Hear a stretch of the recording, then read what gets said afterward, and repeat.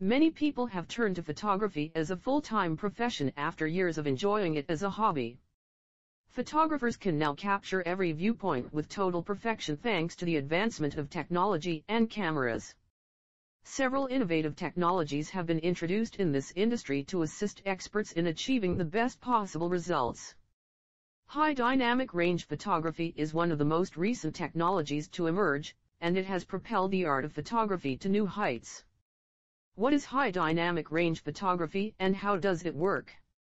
High dynamic range is a technical jargon used in photography to refer to photos with the most significant amount of dynamic range possible. The difference between the darkest and lightest color values in a photograph and the photo contrast is referred to as the dynamic range. Before moving on to HDR, it will be beneficial to recapitulate the dynamic range in a line before continuing. High dynamic range photography is a relatively new concept, and many of you may be unsure of what it is or how it is used. It's important to understand that HDR images are not overly colored or artificially artistic. The goal of utilizing this technology is to expand the dynamic range of shots while still producing crisp images by overcoming the limitations of conventional camera features. With this approach, one can create a stunning end product by combining 3 or more images taken at different exposures and stitching them together.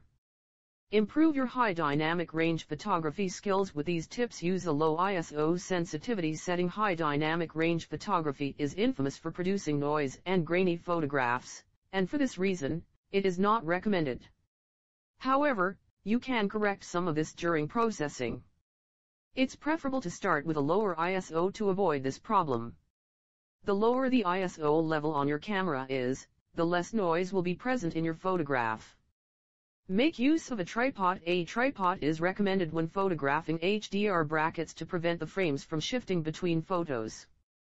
A tripod will ensure that each frame you shoot is similar to the previous one, with the exception of the exposure periods, which will be different for each frame.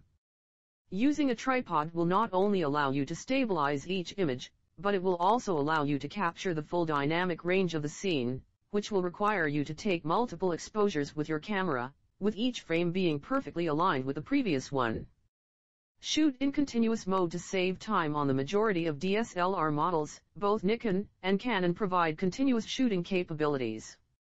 This mode will allow you to capture all of your bracketed photographs with a single click of the release button, rather than needing to press the button for each exposure you are taking in the traditional method. Conclusion: the following list of high dynamic range photography suggestions is not intended to be exhaustive. Instead, it is a solid starting point to begin you on the right track to capturing your first HDR photos. The following tips and tricks may interest those who are more acquainted with HDR and are trying to advance their HDR photography skills.